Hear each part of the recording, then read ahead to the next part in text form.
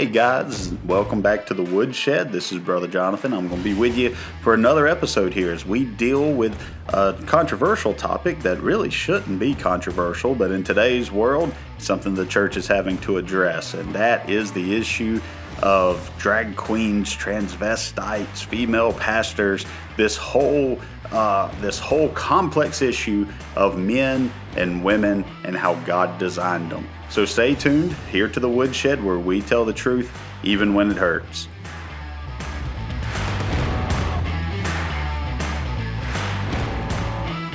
All right, guys, let's jump into it. Our first topic, and one that we'll probably be dealing with exclusively today, is the topic of this, the difference between male and female. And is there a true definable difference? Are the lines blurred between the two somehow in the New Testament church? We see a lot of this that's going on in our culture and our society around us, to where they no longer want there to be this masculine figure of man, this feminine, soft, image of a woman, but rather they want to merge the two into almost this androgyny, and then also divorce the idea of male anatomy from masculinity and female anatomy from femininity. And so they want to blur the two and distinguish the two from sex and gender, differentiate the two into separate categories, to where you can have a feminine man, you can have a masculine woman, and somehow that those are okay, that is perfectly normal, when it's very much abnormal. Now we start out in the book of Genesis, and we see immediately within the first two chapters of Genesis that God creates man, and that God creates man male and female. He creates them separately. And so he creates two distinct creatures, or two distinct sides of humanity. He creates a man and he creates a woman. And that's it. We have a biological man, we have a biological woman. We go on into the book of Genesis, and when the curse is given, after the fruit is taken, rebellion against God is declared, a sidedness with the rebellion of the devil against God, that God has to come down and he has to curse the things that have rebelled against him. So now we have Satan is cursed. We have the beast is cursed. We have the man that is cursed. We have the woman that is cursed. We have the planet itself is cursed, and thorns and thistles and briars begin to spring up. The earth begins to devolve. God creates everything perfect, and everything begins to devolve. So as Christians, we don't believe in evolution. We actually believe in de-evolution, that everything was created perfect in its original context, and it is unwinding, or it is getting worse. It's getting more perverted over the years. We're more drifting away from God's perfect design and his perfect plan for humanity, for creation, for the planet. And so we're getting further and further away from the way that God designed things to be. We're not getting better as a people. We're actually getting worse as a people. And so we're not inventing new evils, because Ecclesiastes tells us that there's no new sin under the sun. There's nothing new under the sun. And so in that, we're just perfecting it. We're spreading it. We're glorifying in it. We're wallowing in it. We're parading our pride. We're doing all of these things against God's design, against God's natural connotation for all of creation.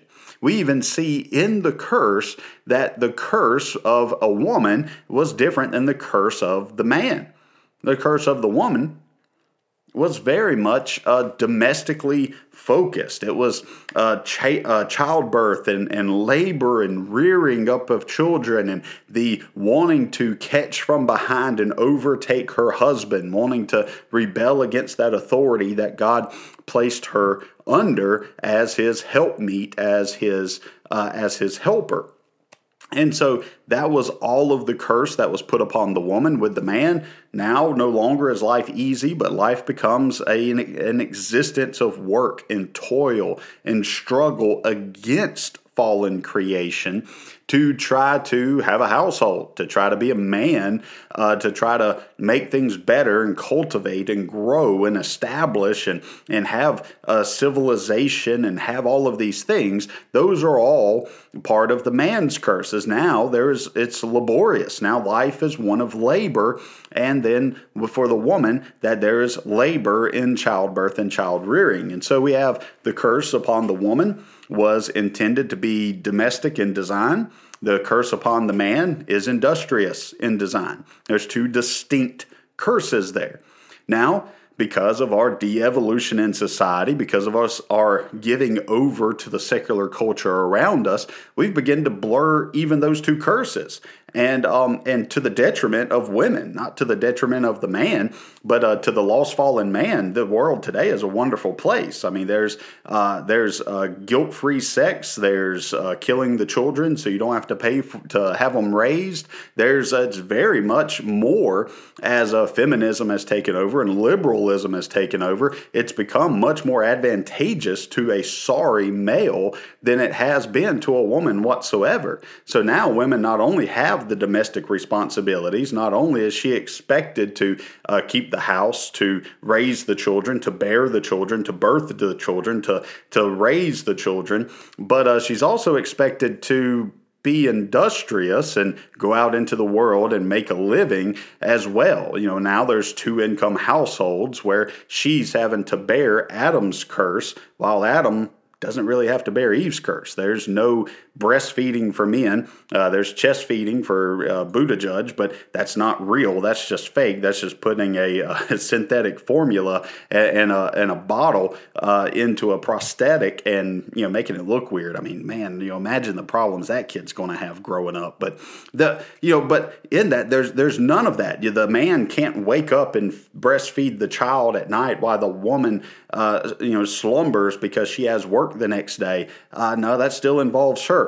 And we can try to get around that by feeding the children synthetic formula, a science experiment versus what God created and God designed for there to be. We can try to escape and work around it, but in that, according to the true nature design, without involving our own scientific endeavors and experiments, if we're relying just upon what is natural or normal, then the man has no capacity to be able to do that. And so the woman very often has to carry a heavier load than God designed for her to carry. Meanwhile, the man carries a lighter load than God designed for him to carry. And so God creates these two separate creatures, male and female. He creates, and then upon the fall, there is a curse that is separate. There is a curse for the woman. There's a curse for the man. God is separating them out. He's divvying out the pie of the family and the responsibility and gender roles and all of these things. It's how God created it to be.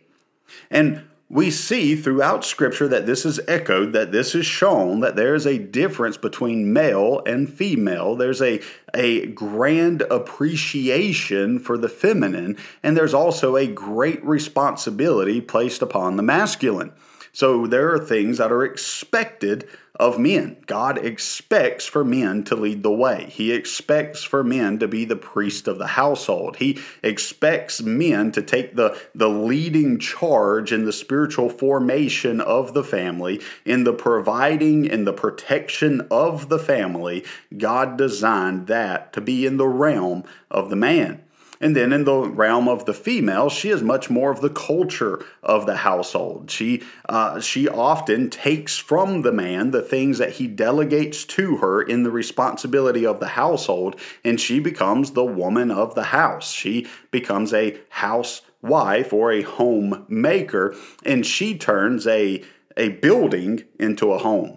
And she turns, sticks and bricks into a place that's filled with love, that's filled with nurturing, a place that's filled with education, a place that's filled with excitement and a love for life and a grandeur for the world that's around them. And that all comes out of the feminine. And so the mothering, the culture setting, all of that is very much given over to the woman. You see very often where women are more artistic, women are more emotionally inclined. They're much, sometimes they're much more studious in a way than men are. And men much more are drawn towards risk and danger, towards working with their hands, doing hard labor, striving together for an accomplishment, identity of us and them. That's much more given over into the masculine.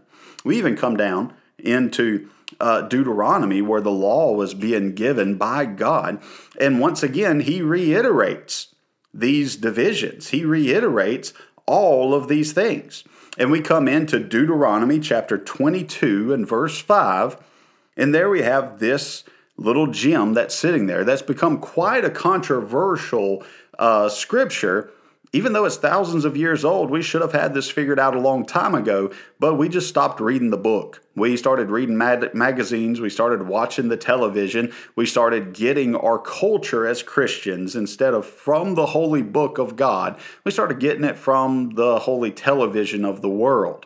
And our pulpits got into this Jesus-only, salvation-only, theological minimalism idea to where we just need to tell them enough to get them saved, but not enough to confuse them, just enough to get them into heaven, but not to get them into heaven with any rewards, with any crowns, not to, don't tell them anything that's any earthly good, try to separate the spirit from the physical. And so what it's resulted in is at least 2 to 3 generations of churchgoers who are biblically illiterate, who can't define the very basics of our faith. And so they think that it's just simply not there because they haven't dug it out themselves. They haven't been equipped or empowered to do that. And the pulpit turned into a place of entertainment instead of a place of education. That it confronted no issue of the world that was going on around them, but rather it just became a place where we come in, we hear a story about how we need to get saved, even though we've been saved for 20 years. The preacher thinks he did a good job because he included some kind of cute, phraseology. All of his points started with the letter R or the letter P, and so he patted himself on the back and thought, what a great job preaching I did. And he might have preached, but he didn't say anything.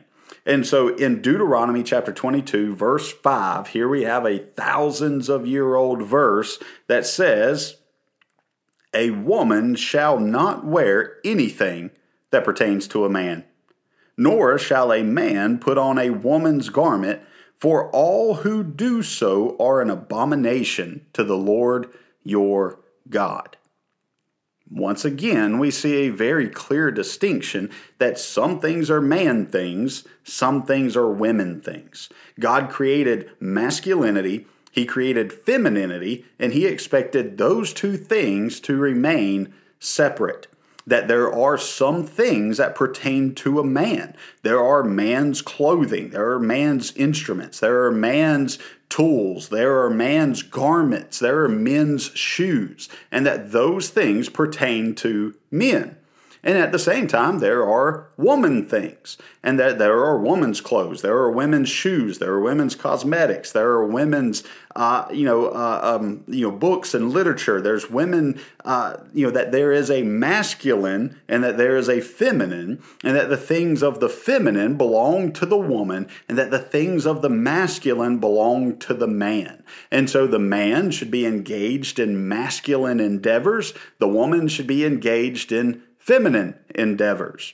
And so when a man begins to take on the feminine, he starts to become effeminate, and that is an abomination to God, for a man to be effeminate on purpose, for him to desire, for him to long to, for him to gravitate towards, for him to adopt those things which are feminine in nature to himself, that's an abomination to God.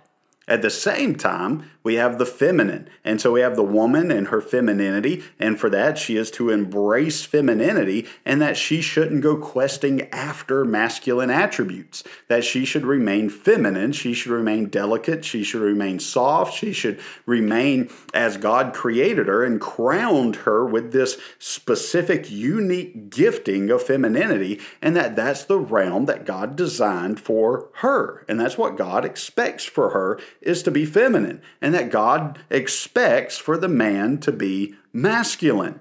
So if a man fails to be masculine, he is disappointing God. He is sinning against God's nature of how God designed and commanded him to be. And then at the same time, if the woman fails to embrace femininity and instead wants to slunk over towards masculinity, then she is sinning as well. She is creating an abomination, a moral just a moral disgrace upon herself by abandoning where God created it to be and leaving for something that she herself starts to place a greater value upon. You see, in Scripture, what we never see is we never see God placing a greater value upon the man than the woman. We never see God place a greater value upon the woman than he does the man. But we do see that God gives different roles and different expectations and different demands upon each one, upon men and upon women. And he expects for the men to carry out those expectations, to meet those demands, to follow those commands, and that at the same time, he expects for the women to do likewise as well. And whenever they blur that, whenever they rebel against God's design and his purpose and his plan, that he calls that an abomination. That's as powerful of a word of detesting, of hatred that God uses in Scripture. So there should be no blurring of the distinction between man and between woman. Now, we see that in our society today constantly, to where our culture is trying to blur these lines. They're trying to take the action hero, the Superman, the commando in war, the super martial artist, in the action movie. And they're constantly wanting to either cast a female lead or to remake movies that were masculine in nature with an all-female cast. And so you have the 110-pound super secret spy that can do flips and tricks and all these aerial, kicks and ninja kung fu stuff, and she can totally demolish these 6'4", 260-pound, Navy SEALs. It's just dumb. That's not going to happen in real life. It only exists in Hollywood. And what's funny is that the guys don't really want to see it, and the women don't really want to see it either. And so it appeals to a very small sliver in there of feminine comic book, Cheeto-stained, fingered boys, and then at the same time to a very thin sliver of just rebellious women are the only ones who are even interested in that stuff. But they perpetrate it time after time after time again, trying to show us these things that are against nature, that just simply don't happen. Now, can you get a female who is stronger than a male? Yeah, you can go and you can find the lowest of the low on the male standard, and you can find the strongest on the female standard, put them up against each other, and the female probably has a good shot against them. But if you take a average man with an average woman, then she is really going to have to be something super special with technique to even stand a chance. It's not even fair. That's why we see constantly with the men participating in female sports, with the swimming, with the track, with the volleyball, with basketball, with all of these things, where these young men decide that they want to play as women on women's teams, and they completely demolish them. They go from being very average on the male teams to all of a sudden sliding over to the female side and absolutely dominating. Now, why isn't the 110-pound, 5'3" girl able to dominate the 6-foot tall, 280 boy who is saying he's a girl? Well, because God made them different. That's why. Because there's masculine, there's feminine. That's why. Because God created men for a certain purpose and designed their body in a certain way, and He created women with a certain purpose and designed their body in a certain way. Men and women are just different. They've always been different. This isn't a new thing. It's just new to us because we got really foolish for a long time. And so the lost world has wanted to tear down everything that has God's image, has His likeness, has His perfection in it. And there's no greater war going on against God today than against the male and against the female design. That's it.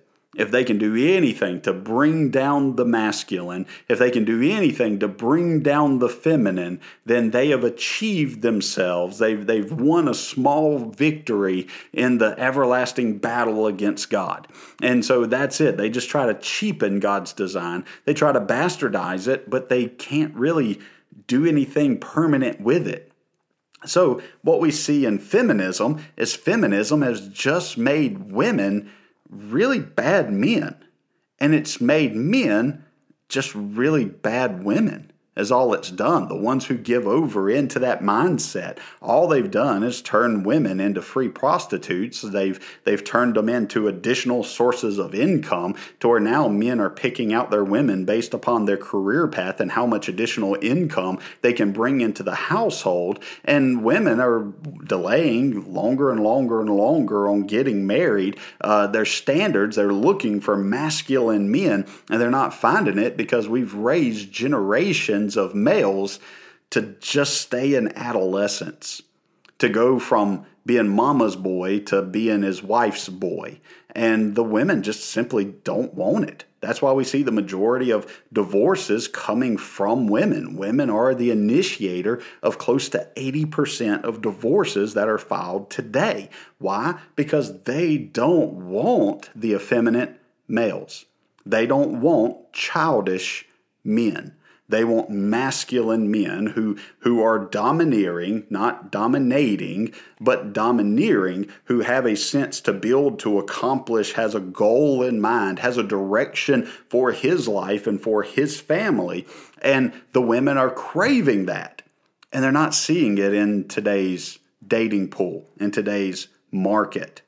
So there's a blurring of the distinctions. There's this failed experiment of feminism, and there is this war against masculinity, where they call it toxic masculinity, which in reality, what they're saying is toxic isn't masculinity whatsoever. The things that they're calling toxic are coming out of single parent households where the boy is being raised by a woman without a masculine influence because she was told that she can go breed, that it carries no responsibility whatsoever. She has these children. The man is out of the picture. She's left to bear Eve's curse and Adam's curse now. And the problem is that she cannot fill Adam's shoes. And so the boys are brought up only with a feminine model at home. Then they go to school, and the majority of school teachers are feminine as well. And so a large portion of our boys are being raised with no male influence whatsoever, except for what they see on TV. And what do they see on TV? The worst attributes possible, the lowest of the low, the most secular, the most lost. And so their heroes that they see as identifying them as men are the rap artists, are the country singers with the with all the drunken debauchery and whoredom that's in country music today. They grow up hearing masculine voices, giving them clues and cues to be the worst version of man that is possible, and they don't have the correction of dad at home. They don't have the correction of a male school teacher. They don't have the correction of anything there. They grow up absent of masculinity, and then the feminine influence in the man turns him into the worst possible kind of man, and then they call it toxic. It's not toxic masculinity, it is toxic femininity. That they've raised their boys to be boys. They've not raised them to be men.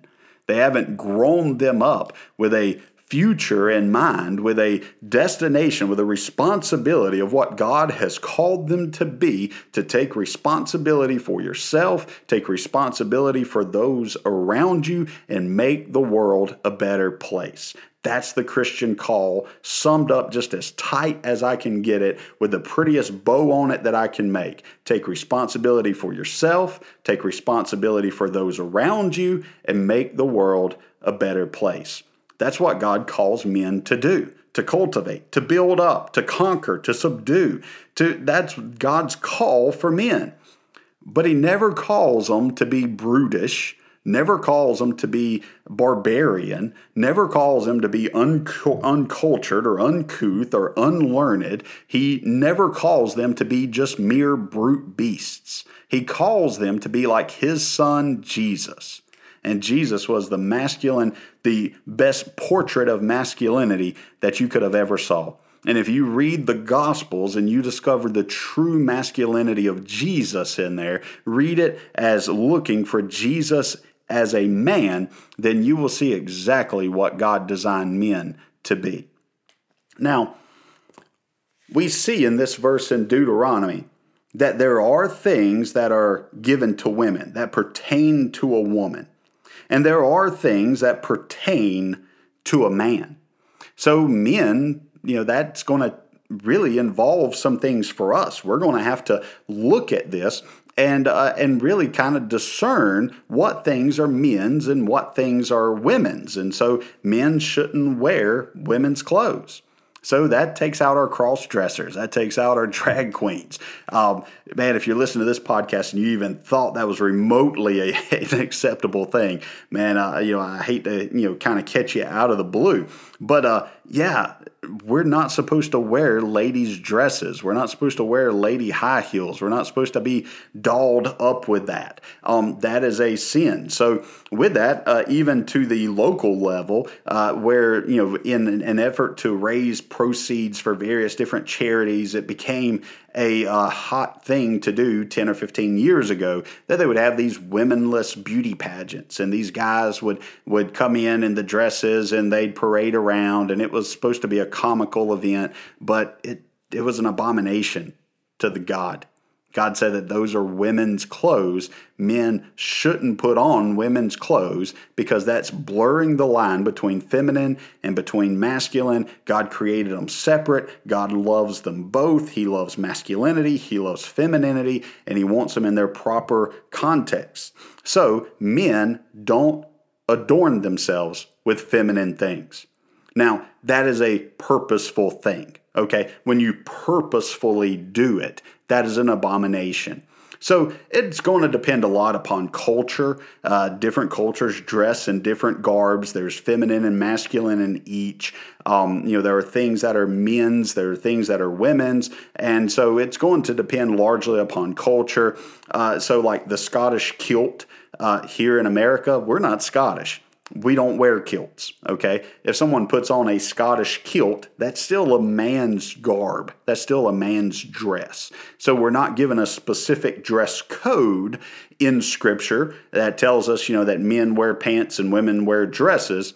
We're not given that, but we're given that men wear men's attire that society deems appropriate for men, and that women wear women's attire that that society deems appropriate for women. That when you look at a woman, you should be able to tell that she is a woman from her femininity. When you look at a man, you should be able to immediately be able to tell that he's a man because of his masculinity, of his outward adornment, of how he presents himself. It should be obvious that he's a man. So a Scottish kilt in Scotland, that's a masculine feature. So wearing that, they would say that's a man's kilt. that is a man. But over here, if we just go to the store and buy a woman's skirt and put it on, we can't say that's a kilt. We don't make skirts for men. And in our culture, we don't have skirts for men. Even though here a while back it got cute for them to pay some celebrities and ball players to put on, these dresses and skirts and take pictures for some magazines. That was just stupid, man. And I'm not sure, there's not enough money to do that. There's not enough money to debase yourself and demoralize yourself. Think of the comedian that was talking about, any time that a black celebrity, a black man starts to rise to power, the first thing they try to do is put him in a dress.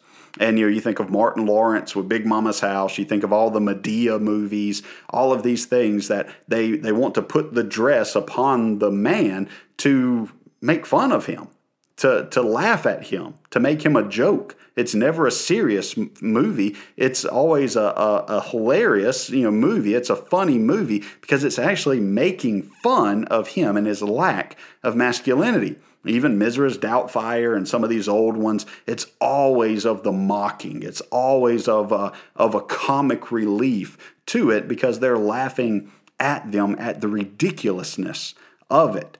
So, if a guy accidentally, with some of these shoes or things that kind of can go either way or look a certain way, if a dude buys a pair of women's shoes by accident and puts them on, is God going to strike them dead and send them to hell?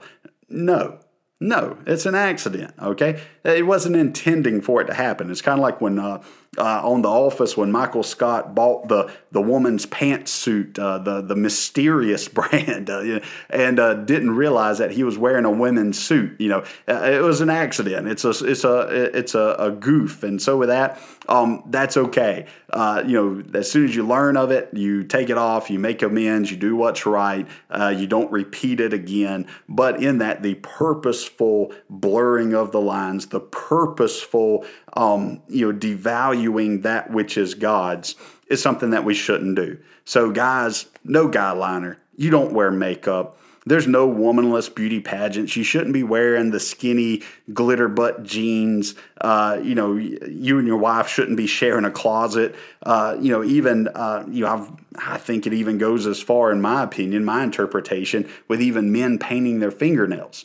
That's not a cultural norm. That's not a historical cultural norm for American men to paint fingernails. That's something that's usually done out of rebellion, or it's done something they try to be cutesy with their daughters and they let their daughters paint their fingernails.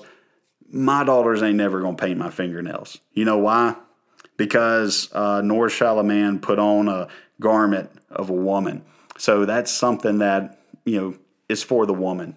That's intended for her. It's women's nail polish. It's women's cosmetics. Even if they make a line of cosmetics that's for men, guess what? Historically, normatively, that is a female function. That's a female thing. So ain't happening with me. And so I wouldn't, I would direct my sons, I would direct my church members not to participate in that kind of stuff. I would call them to repentance if they started to, and not because it is some huge, outrageous, appalling sin. But wait, guys, is it not? Did God not just say that it's an abomination? So if God uses the word abomination to describe activities such as that, shouldn't we treat it with the same seriousness that our God treats it with? Should we make excuses for it when God calls it damnable? Should we think that it's cute when God calls it an abomination? Or should we just say, nah, baby, we're not going to do that because you are a beautiful young lady and God created you to be feminine. And those are things that are to enhance your femininity. But daddy's not a feminine. Daddy is masculine. And so men don't do these things. And so we should encourage them in their femininity without sacrificing our masculinity. We should teach them the divide of them striving to be just as beautiful and feminine as God has ever designed them to be, without looking at the masculine and thinking that we should cheapen the masculine by making it feminine, or cheapen the feminine by making it masculine. So in that, no painting your fingernails, no getting girl haircuts and, dyeing your hair, all that kind of stuff. No guy liner, no glitter butt jeans, no pantsuits, no, dressing in these different feminine ways and feminine haircuts and things to try to make yourself look more androgynous or even sexless. That too is a sin, to try to look sexless, because God created male and God created female. And so these roles exist. Now, on the scale of male and female, on the scale of masculine, you're going to have some guys who are much more masculine. You're going to have some women who are much more feminine than other women. And then you're going to have some that aren't quite as masculine. And you're going to have some women who are much less feminine than others. Now, when we grew up, we didn't have to call these transgenders and all this. We had other words for it. We had tomboys and sissies. And so, given time, the sissy being around a group of men, that the feminine male would acclimate towards the males. He would learn from them how to be more masculine, and you would see sissy boys who would grow up and be some really great men. And on the same side, on the feminine side, you would see some tomboys who were much more didn't want the hair, didn't want the makeup, didn't want to dress, in dresses and skirts and things, and more interested in sports and all that than anything feminine. And over the course of time, they evolved, they learned, they grew out of it, and they became great women as well. And so today, what we want to do is we want to typecast people at an age where they're still developing, at an age where they're still growing into themselves, still figuring out the world, still learning the ways, that they're supposed to be. And we want to cut off their development at an early stage and say, all right, well, that's it. This is what you're going to be forever. We need to stop puberty right here. We need to engage in these surgeries. We need to engage in this castration or this chemical castration. We need to fill them full of all of these artificial substances to stop the naturally occurring processes in their bodies from happening. And it never turns out good. There's always regret. There's always pain. There's no surgery that makes a man into a woman or a woman into a man. There's no surgery that allows men to birth children. There's no surgery that allows women to impregnate a womb. There's nothing that can happen in that model. All they can do is make these Franken-kids, these weird science experiments. They're doing greater damage to the kid, to where most often, if they just left the kid alone, they would grow and develop out of their sissiness or out of their tomboyishness or out of that awkward stage that a lot of kids go through as they start to enter into puberty. And now there's different hormones and there's different emotions that they're having to deal with, these different desires, these new chemicals being introduced into the brain. We stop short of allowing them to grow up and mature, and we freeze them in this weird pre-adolescent world and then begin to do science experiments on them where they're less than genuine, they're less than honest most of the time, even on what the outcome of these are going to be. We see that the suicide rate actually increases after transitioning, which they're not even transitioning, they're just mutilating. So really all they're doing is creating eunuchs out of people. Bible tells us some are born eunuchs, others are made eunuchs, and others make themselves eunuchs. That some are simply born with some sexual dysfunction. Others are made that way. We see a lot in Scripture where an army conquers another territory, and as they conquered that other kingdom, they would take their best and their brightest, some of their royal family, they'd bring them back to their home country, and they would actually castrate them. They'd make them eunuchs and make them servants in their own land. We see this with Daniel, Meshach, Shadrach, Abednego. All of these guys were eunuchs. We see eunuchs in the book of Philippians, in Acts.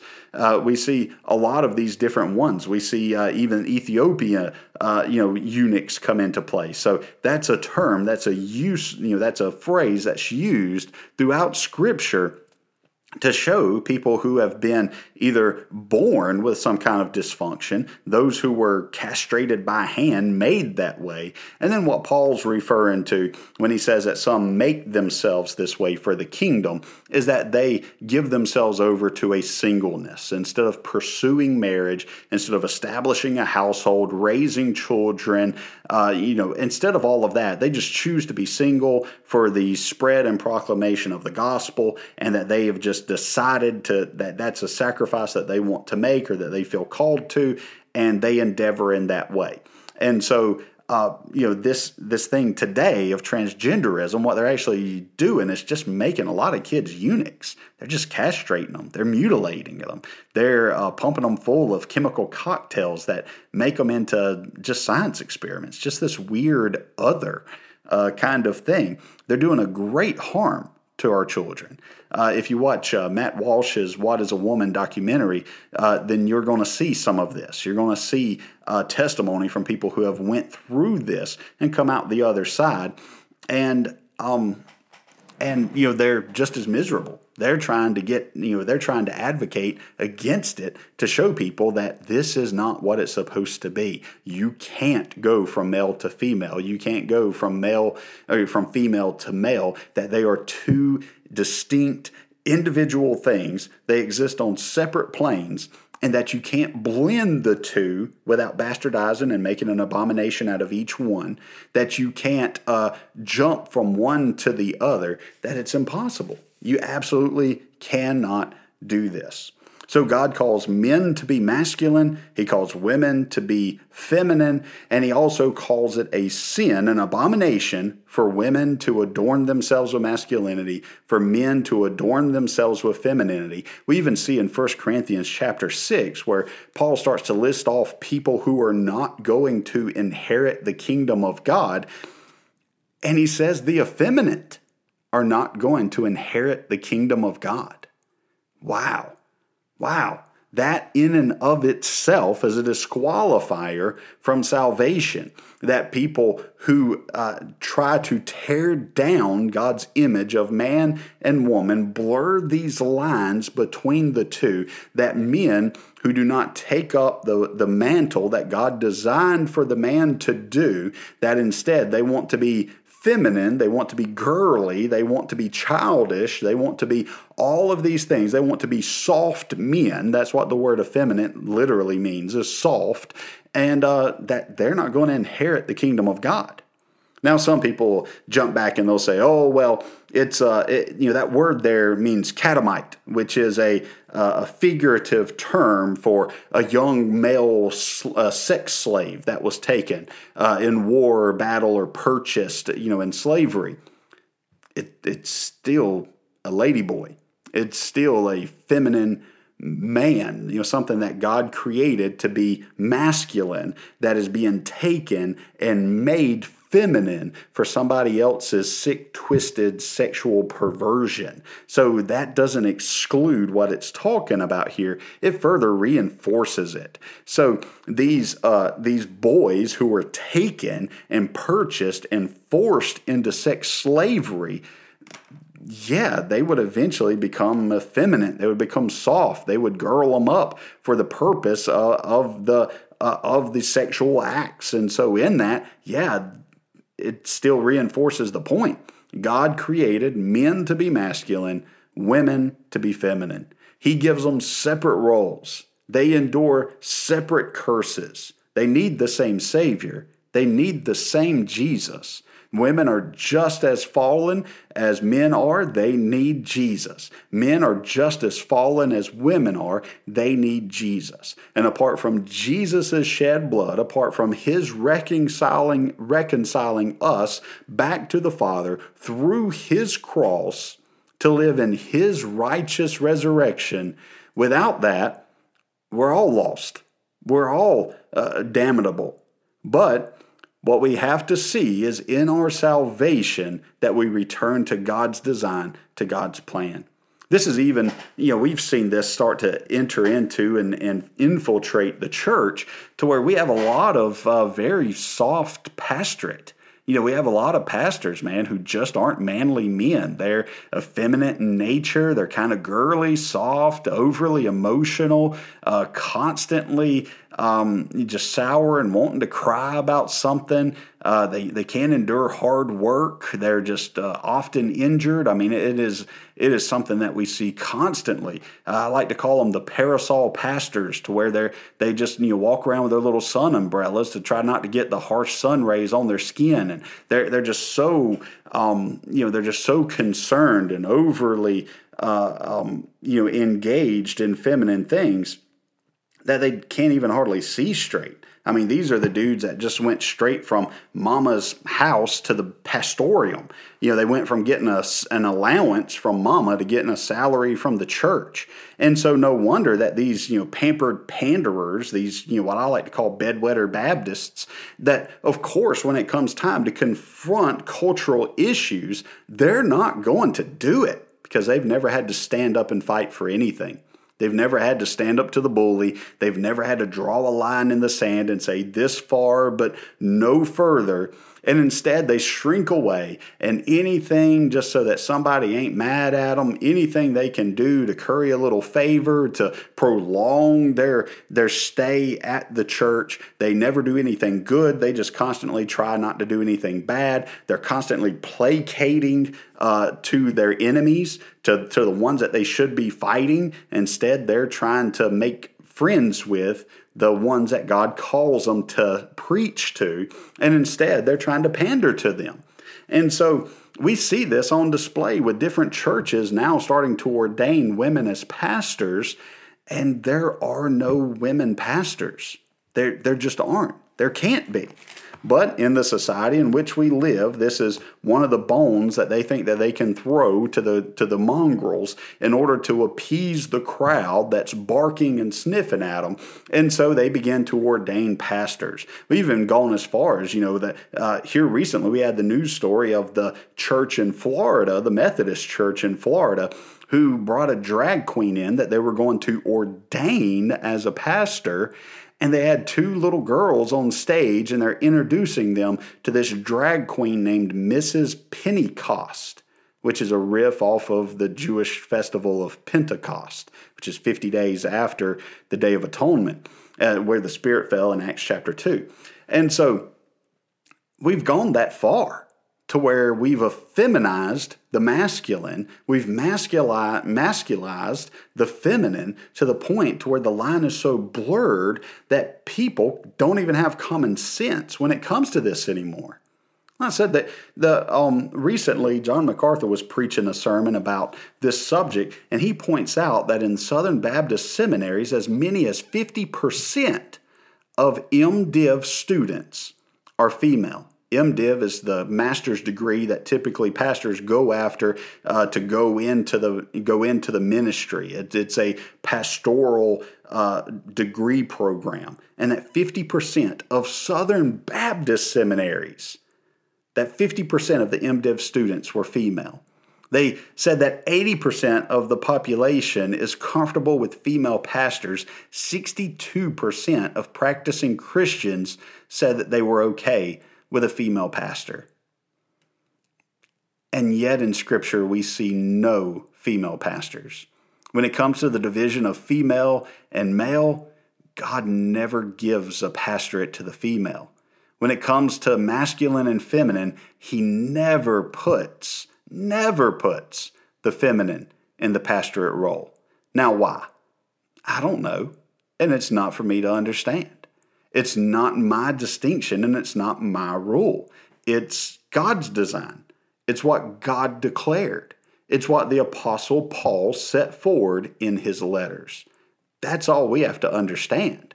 But we see clearly in 1 Timothy chapter 2 that it talks about that the men should be praying with holy hands lifted up, free from wrath and doubting, and that at the same time, the women are supposed to be adorning themselves with modest apparel and propriety and moderation, not with braided hair or gold or pearls or costly clothing, that the men should aspire to holiness, and that the women should aspire to moderation. The women should aspire to modesty.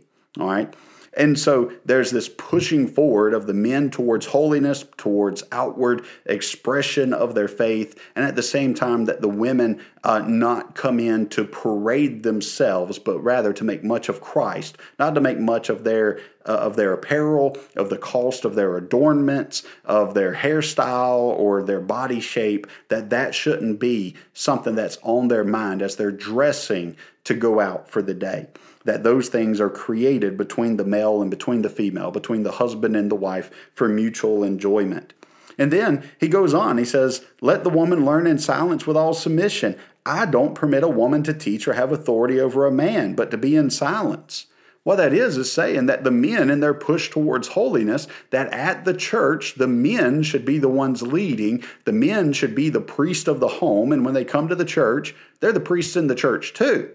And so when there's a question to be asked, that she shouldn't have to ask the pastor, that she should be able to ask her husband at home, and that he should have enough learning and enough wisdom to give the answer or to find the answer.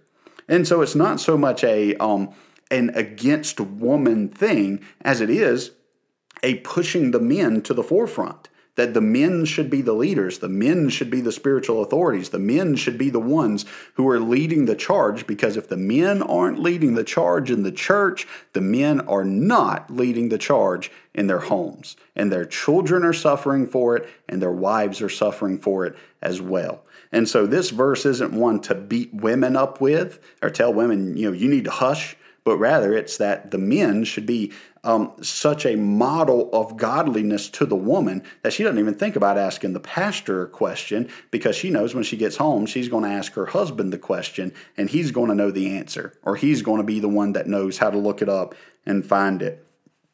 So it goes on and it says, for Adam was formed first, then Eve. And Adam was not deceived, but the woman being deceived fell into transgression. So there again, man was created first, woman was created out of man as his helpmeet, as the missing piece to the man, that the man wasn't good for the man to be alone. God created the woman for that purpose. And so that we see this beautiful connectedness, this beautiful conjoinity that's going on between these two. And so in that, the man was created first. And so in that, not that he has first things towards God, but rather that God gave him the authority and the dominion and expected things out of him. Now, as we jump into chapter 3, he starts to talk about the qualifications of an overseer or a bishop or a pastor, depending on your Bible translation, which one you're using. It's going to use one of those three words. And in the very qualifications of a pastor, it says, this is a faithful saying, if a man desires the position of a bishop, he desires a good work. That's two masculine words right there. Women aren't he. No matter you change your pronouns all you want to, you can't change pronouns. Pronouns are pronouns. They're there. Language is language. You can misapply them or use them terribly, but it doesn't change them. All right, she's aren't he's just because she wants to be called a he. So in that, we have two pronouns. We have two masculine articles here that show us masculinity. In fact, as you go all the way down through this, all the way through verse 7, there's 11 masculine articles that are used in this. There are 0 feminine articles except for wife. That's it. That's the only feminine article used is wife. And it's referring to that the husband should be the husband of one wife. That one means first. So he should be a husband of a first wife. Now, some people say, oh, he's supposed to be a one-woman man. That's cute, but that's stupid. All right, that he could have as many wives as he wanted to, as long as he had one at a time, as long as he was loyal to her until he wasn't loyal to her and could be loyal to the next one. That's just a stupid application. So this is twofold. This is one, an exclusion of polygamy, and also it is an exclusion towards first marriages. So the pastor, the overseer of the church, has to be the husband of a first wife. All right, a wife of the first position. So, a man desiring, he desires the husband of one wife, his own household. He should rule his own household well, having his children in submission with all reverence. For a man does not know how to rule his own house. How will he take care of the church of God? Not a novice, lest being puffed up with pride, he fall into the same condemnation as the devil. Moreover, he must have a good testimony among those who are outside, lest he fall into the reproach and the snare of the devil. We see 11 times where it says that the pastorate is the role of the man. It is he. So God just chose it. God picked it. God ordained it. Whatever the reasoning behind it, that's not for us to argue. What is for us to argue is to look at what the Word of God says, and we as Christians to say, that's all we need to know. That's all we need to know. So there's never been a female pastor. There never will be a female pastor. That's something that God chose to put into the masculine category, and that's where it resides. And you can try to blend it, you can try to move it, you can try to bastardize it all you want to, try to explain it away with some really twisted up verses, and it just still doesn't move. It's in the masculine category. That's where God placed it. So men are the head of the household. Men are ultimately responsible. When God comes to judge a nation, he begins the judgment with the judgment of the men.